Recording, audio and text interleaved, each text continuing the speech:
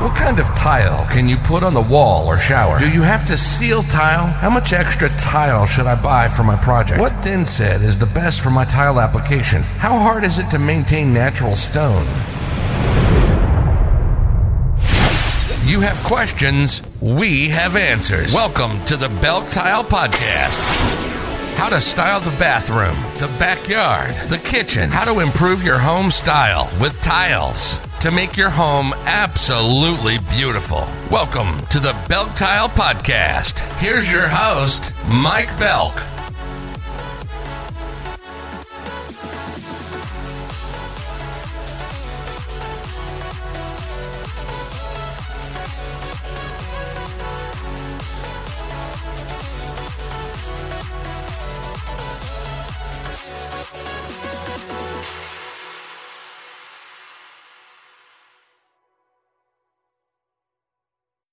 Hello everybody, welcome to episode 4 of Tile Talk today. Topic of discussion for today is going to be water jet tiles. They have been growing in popularity and we've been getting a lot of questions about it. First off, let's just go into the concept of what a water jet tile is. A water jet tile is more of an ornate tile pattern. Stuff that was used to cut by hand is now cut by machine and obviously cut by high pressure water. The key here is computerization. The cuts are directly controlled by a computerized water jet system. That ensures that every pattern created once the tiles are laid out are repeated in the most precise pattern that would satisfy even the most discerning eye.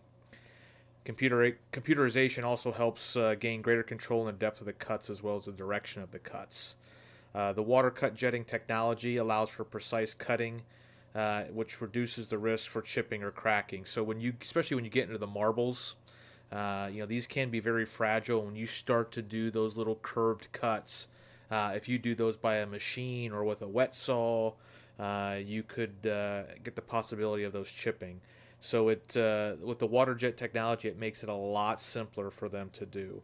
Now, simple is going to be a relative term because it's all done by machine. If a human was trying to do it, it wouldn't be as easy. The other key factor of it, it is expensive. Those machines are, they can range up to a couple $100,000 for these machines. So obviously that gets transplaced back into the cost of the tile itself. But you can definitely get some unique, ornate looks. What's popular today is mostly the marbles, where they can do it all in one color, or they can inlay it and do it with several colors with the decorative pieces. Especially with porcelain. Porcelain's becoming a lot popular. It's a lot easier material to maintain. We had a series called Whimsical that was just absolutely gorgeous. It was done in a white and a gray porcelain tile. Sold very well.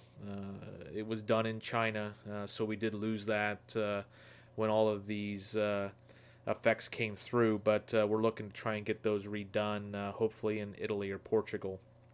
Glass is another one that's become popular as well. You can get the glass with the arabesque or the teardrop and then do an outer layer around it, but it seems like marble has been the way to go. Especially with marble, a lot of those are used mostly with shower walls or maybe an accent wall.